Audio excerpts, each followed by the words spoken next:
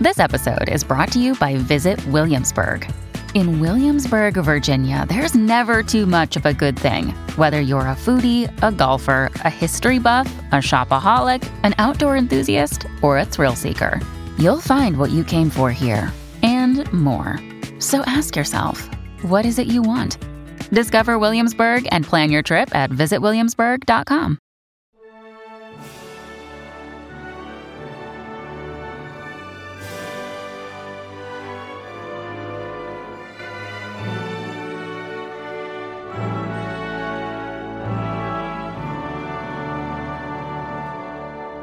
Welcome back to the Welsh History Podcast, episode 162, Management of Wales. The death of Richard III in 1485 paved the way for Henry to be crowned king by right and by conquest. It, however, did not secure the kingdom. It simply meant that he might have been yet another in a long line of groups fighting for the throne with mixed results during the War of the Roses. So often you'd see people come to the fore, be it the Duke of York, King Edward IV, Richard III, Henry VI. All of these men had been in positions of power for some length of time, some for a lengthy amount of time, some for a lot less, depending on the circumstance and situation. Practically and publicly, Henry needed to end the war, though through means that could not be doubted, at least to the majority of the public. The planning of his mother and Elizabeth Woodville, now finally, after years, had to come to pass. On January 18th in 1486, Henry VII married Princess Elizabeth, daughter of Edward IV, in London. It would later be described that this was the end of the War of the Roses, as the Tudor Rose would now include both the Lancastrians and Yorkists, the symbolic end for sure, but not the actual end. In Wales, there was a sense of rejoicing amongst those who saw Henry as one of theirs. But, as stated previously, I very much doubt Henry saw it this way. His use of the dragon motif was more about idolization of a figure from history rather than some nationalistic British flourish. The naming of children after King Arthur was also common in all segments of society due to the popularity of the mythological figure in medieval Europe. The links to Wales and Henry VII were, to say the least, tenuous at best, and while the bards and nobles rejoiced, Henry went about dealing with the day-to-day. He rarely gave any more notice to one part of his kingdom over another, and his concerns were more in a practical nature than in a nationalistic one. Henry, until the 16th century, would continue to face opposition from pretenders, claiming relationships to one of the Yorkist contenders. None of them, of course, succeeded. Few could reasonably mount anything near solid opposition.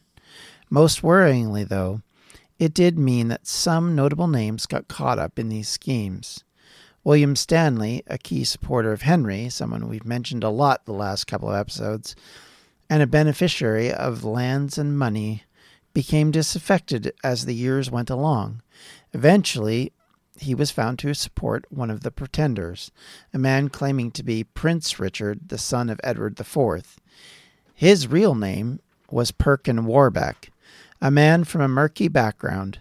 The reality of this claim is very dubious, and most academics appear to agree that he could have been a possible illegitimate child of the Yorkist, but that was probably in all likelihood about all that he could do and say and be.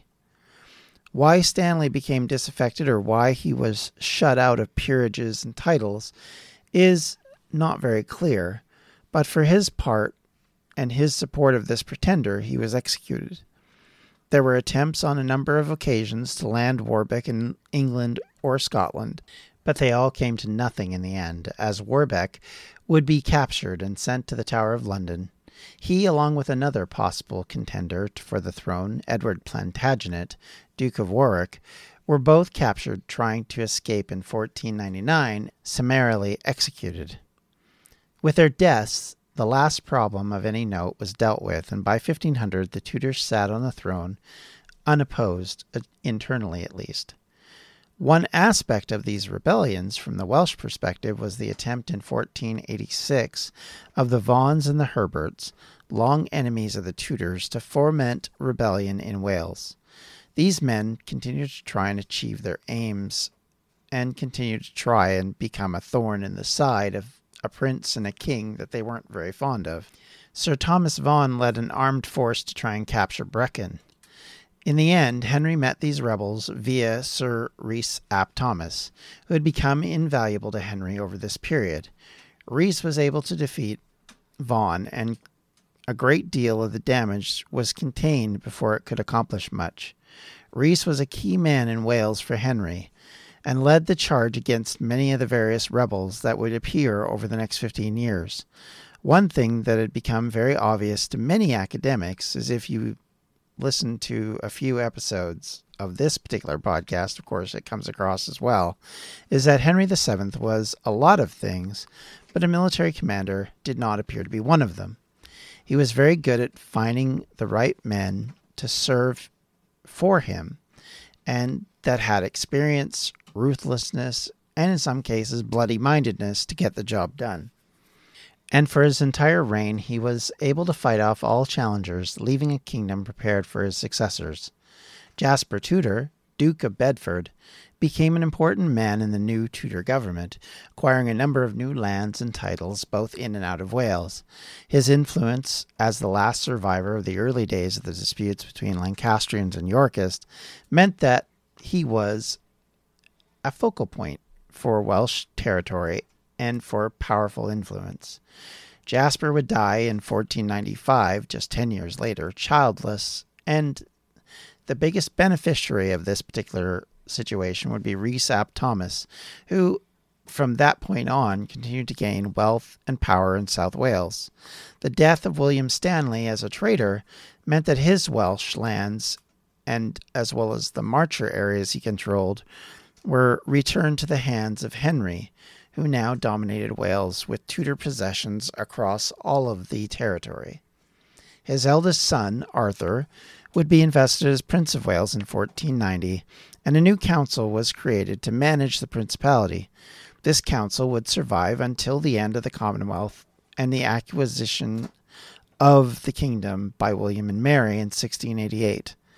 The court of the council in the Dominion and Principality of Wales and the Marches of the same, better known to us today as the Council of the Principality of Wales and the Marches, was first set up to govern Wales for Prince Edward, Henry VI's young son, to reign and manage the affairs for Wales for the prince while he grew to adulthood. It was re-established under Edward IV for his own Prince Edward, who was also a child at the time. In both cases, management of the area for these princes outlasted both the princes, and sadly, this would be the same for young Arthur, who would die as a teenager just before his 16th birthday. This council would now continue with a new Prince of Wales, as Henry's second son, also of course named Henry, became the presumptive heir to the throne. For the first nearly 80 years, the council was managed by ecclesiastical figures, typically bishops, but as Henry VIII's conflict with the church commenced, that role would then be passed to various nobles. The goal of the council was to oversee the area, manage the administration of Wales, and keep judicial authority strong. In an area that had seen more or less a lot of fairly lawless situations, and that had continued to be a problem all the way through the 15th century and into the current century that we're now talking about. So controlling and trying to mitigate that is a very important part of what we're seeing them do, and is a major role that they have. A major change came in the early years of the 16th century when the demand for the council came down to the earls to allow the extradition of criminals. Biggest problem that they had, or at least at this point that they were having, was that when crimes were committed, one criminal would run from one earldom to another, hiding in amongst the new earldom to try to avoid any sort of problems. Similar to an extradition issue in modern times, this ruling basically mitigated that and put a stop to it by allowing the law to chase people into other people's territory. And the idea was, of course, to put a stop to some of the rebellions because they couldn't be helped by a local marcher lord giving them aid and comfort, especially if they were, had broken the law in some form or fashion before that. Ludlow became the castle for the Prince of Wales, and it became an administrative centre for the country. It was from here that young Henry would rule the Welsh. It also became a place where the nobles in Wales were taught, in quotes, proper ways to create the foundation of law and order. Something dubious in that, but let's just gloss that over for now, shall we? In a way, this development of administrative systems within the kingdom was the beginning of the end for the feudal system in England and Wales. They focused the power away from the local lord and placed it into concentrated hands of the administration, effectively a bureaucracy similar to what we have now, but not a fully fleshed out one by any means. Something that will only increase in time and in development as we get away from kingdoms to proper nation states. It will, of course, pick up a pace as it goes along. By the time we get to the Victorian era, we have an entire system wherein the lords and the nobles have a lot less influence than they had even at this point in time. Henry's desire in this development appeared to be about creating efficiencies in his government and in the day-to-day running of the kingdom. Tax collection and loyalty are won when people feel safe, when they are able to achieve economic success and don't have to worry where the next meal's coming from or who will steal their stuff. He must have realized over his life, both in Wales and on the run, that his kingdom could not be secured by dramatic language or calls for loyalty, or some other sort of grand gesture of spending money on a local project. It had to have more in it than that, and it had to be built effectively from the system that was already in place. In his view, the system wasn't necessarily broken, or at least that seems to be what he was trying to say. It was simply in need of repair.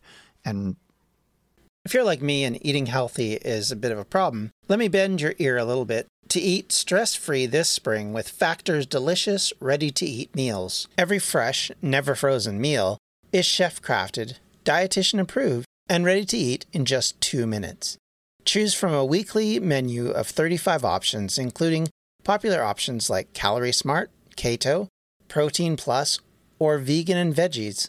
Also, discover more than 60 add-ons every week, like breakfasts, on-the-go lunch, snacks, and beverages to help you stay fueled and feel good all day long. What are you waiting for? Get started today and fuel up for your springtime goals. Get chef-prepared meals on the table in 2 minutes with Factor's ready-to-eat meals, so you can get back to doing what you love this spring. Also, if you're looking for gourmet meals, try meals that feature premium ingredients like filet mignon, shrimp, truffle butter, broccolini, and asparagus. We're celebrating Earth Day all month long. Look out for the Earth Month Eats badge on the menu for our lowest carbon footprint meals.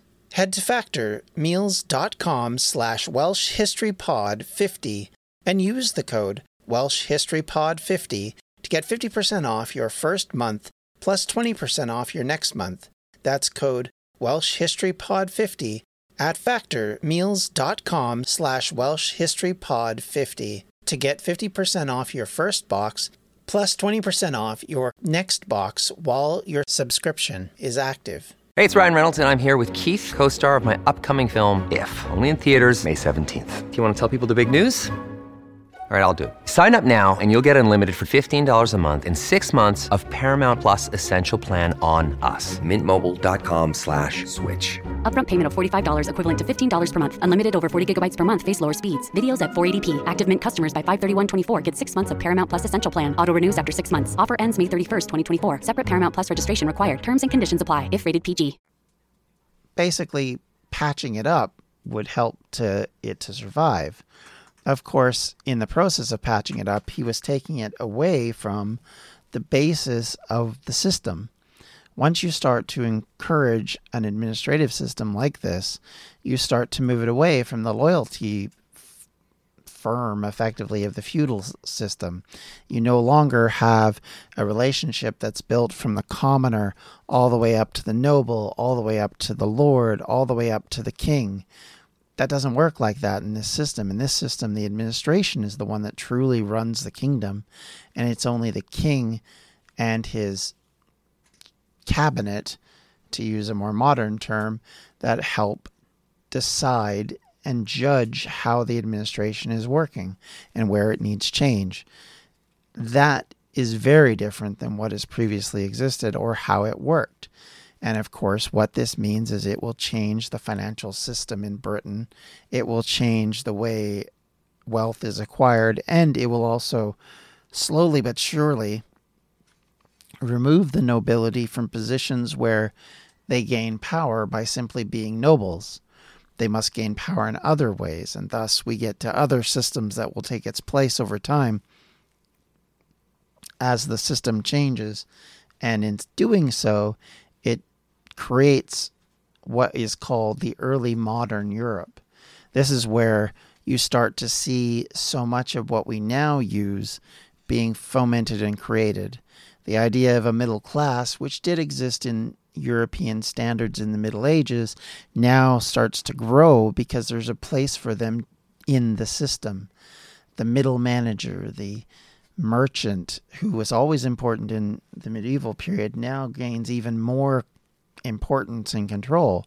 Religion, of course, starts to take, slowly but surely, a back seat in the governing of the country because, of course, of the rise of things like the Reformation and all the changes that will come from that. It starts to slowly weed governments from its normal power structures, from its normal social systems. All of these things will create massive sea change within the next 200 years. But at this point and at this time, it's so slow in the way it's moving and the way it's starting that most governments haven't got their head around it yet. They think it's just a small change. It's like the introduction on a different scale of the smartphone. When the smartphone comes along, it's seen as a more convenient way to reach the internet, to do some basic things. But slowly but surely, as it goes from being just this thing that's a phone that you kind of use for some other things to a thing where you use it for other things. Oh, and it, by the way, it's a phone. All of this change that we see in our own lifetime, there's a microcosm of that in this era. The difference is, of course, is it's spread out over a much longer time. You're not going to get an instantaneous flow of change. You're going to have slow, incremental changes which just build and build and build. And in the cases of places like France, you won't even have a change for years because the feudal system will carry on there, even though it's changing all around them in other kingdoms and countries. They themselves hold on to it probably the longest of anybody, which likely, if we're being honest, from a historical standpoint, is part of the reason why the revolution runs so rampant and so crazy, because that system has just been on the brink of destruction for a while.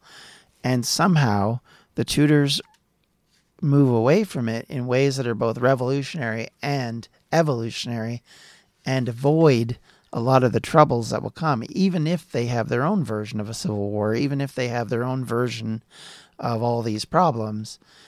They still don't have the same degree to what happened in France. You don't have an entire gentry class being assassinated or being threatened with assassination.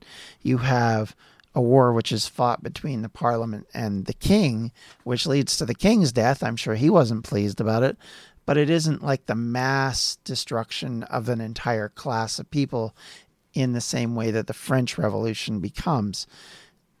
Those are macro topics, but you understand that a lot of this starts here in these kind of developments where you start to get away from mercenary companies being your chief army, the idea that a lord is controlling land and thus the people of the land owe him duty and it is their responsibility to do whatever he asks, and he has responsibility to do whatever the king asks, those things start to change quite dramatically over time, especially once people get away from the land and start to move into urban areas more and more.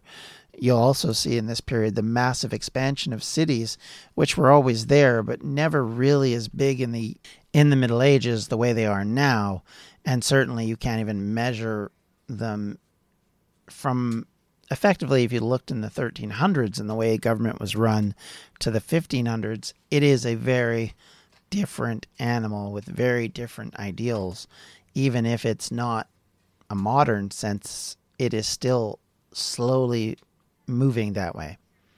So to get back to the whole story of all of this, this was likely why the Marcher lordships, for example, remained a symbol of the old and the past, well past their usefulness. They remained under Henry VII, even though his system had started to ignore them. The reality of it was that a lot of Marcher lords no longer existed. Henry owned a great deal of that territory and had given it to his uncle, for example. So realistically, the role of a Marcher lord as sort of a bordering region lordship to take military responses to problematic areas like Wales, like Ireland, under the Norman system is completely redundant in this system, especially with the conquering of Wales 200 years back at this point. There doesn't have to be the system of lords with this much power. And they were, quite simply, the lords that were leading to all the problems for the English king, because whenever problems started, generally these lords who had so much power, who had built up massive military structures, were leading the charge. So you can see why these positions start to become less and less desirable. But this is not a point when Henry's going to make that change. He's not aggressively wanting to work that way. Not yet, anyway. This is one of the reasons why academics generally look at Henry VII and see someone not really making a sea change. And I think that's one of the interesting aspects of it. As well, they don't see him as attached to Wales, not in the way his supporters profess, because in the long run, much of what he did was neither specific to them nor particularly helpful in driving their situation forward in a positive manner. The issues in Wales remained similar to what they were for years. The economy still had not recovered from the past periods. The population had not recovered. The wars that had dragged on, this basically off and on civil war, had continued to cost lives and do damage to the area. Many still struggled against discrimination, and the language continued to lull in the face of the official role English now played in society. Keep in mind, up until now, Latin was really the language of officialdom. Most bureaucratic items were written in Latin. Most letters were written in Latin. English is taking on a much more important role and will continue to do so in the coming years in ways that will make Welsh more difficult for the average Welshman and more difficult for everybody to try and use, because with no linkage to the system and the need to speak English in order to participate in the system, it starts to become kind of an argument about whether or not you want to continue. Of course, Welsh is still popular and still remained popular in areas where even today there is a large percentage of Welsh speakers, which is in the Principality. In the Marcher areas, Welsh has been slowly weeded out, either through immigration of English people and others, or through, quite honestly, the fact that participation in the economy meant that you stopped speaking Welsh in your day-to-day life. You might speak it at home, but you're not speaking it in the town, in the market. It's just not as important to you as it once was. This is a minor amount compared to what will happen later, but at the moment, you can already see the change coming, and it already is built on lines of geography and continues to this day if we're honest with ourselves. What Henry VII did most in this period was to give the Welsh more control over themselves. More nobles and gentry were locally being raised to higher positions. The idea was the Welsh were not citizens, and that had always been an issue. And now that was slowly dissipating, at least in public discourse. Few would say it was completely gone, but more and more upwardly mobile Welsh were climbing in Wales and England, and that was something Henry did achieve. In fact, there is a growing number of Welsh people involved in the government, and especially in London, and that would not have happened under previous regimes.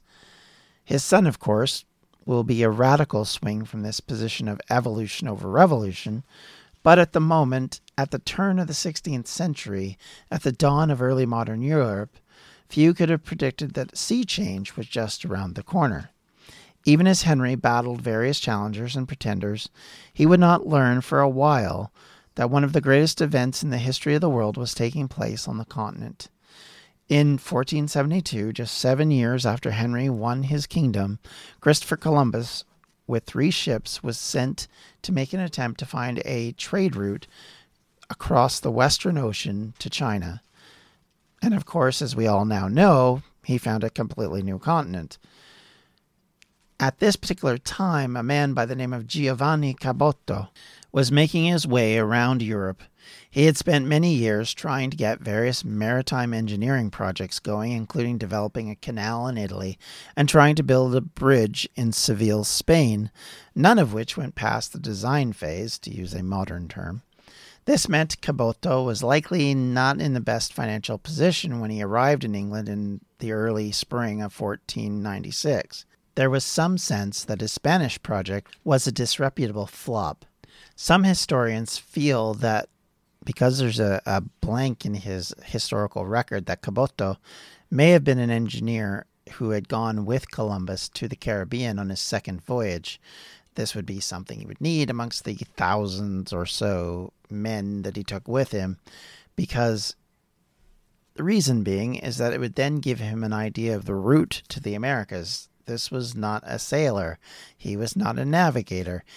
Why would Henry VII trust a guy who had never been in charge of a boat to sail across the ocean with no knowledge? So thus they have theorized that that was why, because he came back and basically used that particular achievement as a way of buffing his resume, so to speak.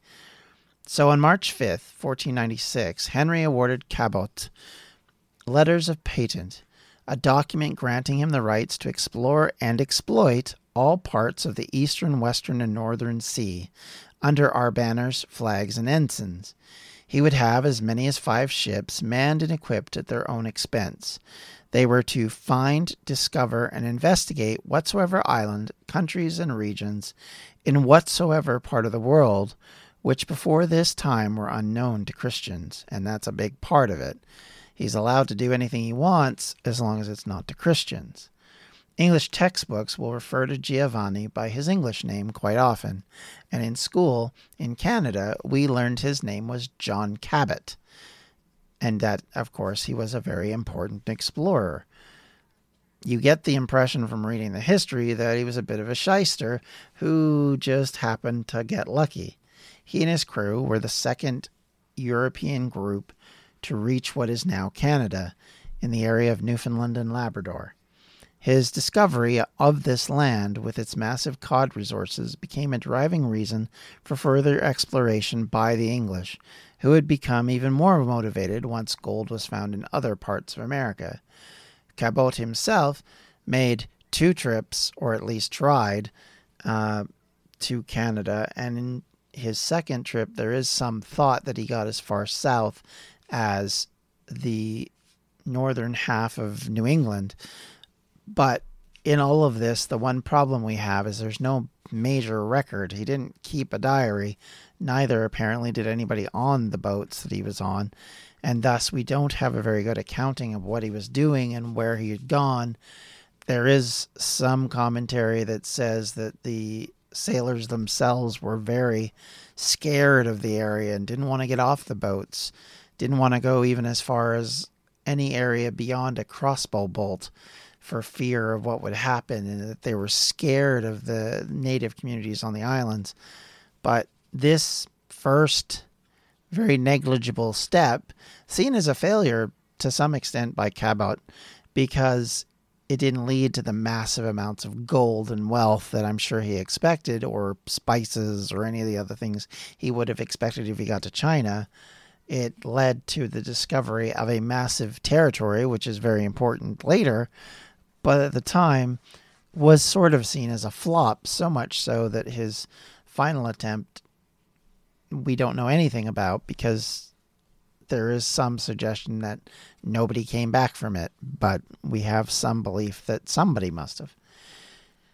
With all that said, as we go in the next few weeks and months, we'll start to see how this change in the age of Europe affects Wales, how the driving force behind the Tudor settlements become built around how to remake what the Welsh position is in the kingdom.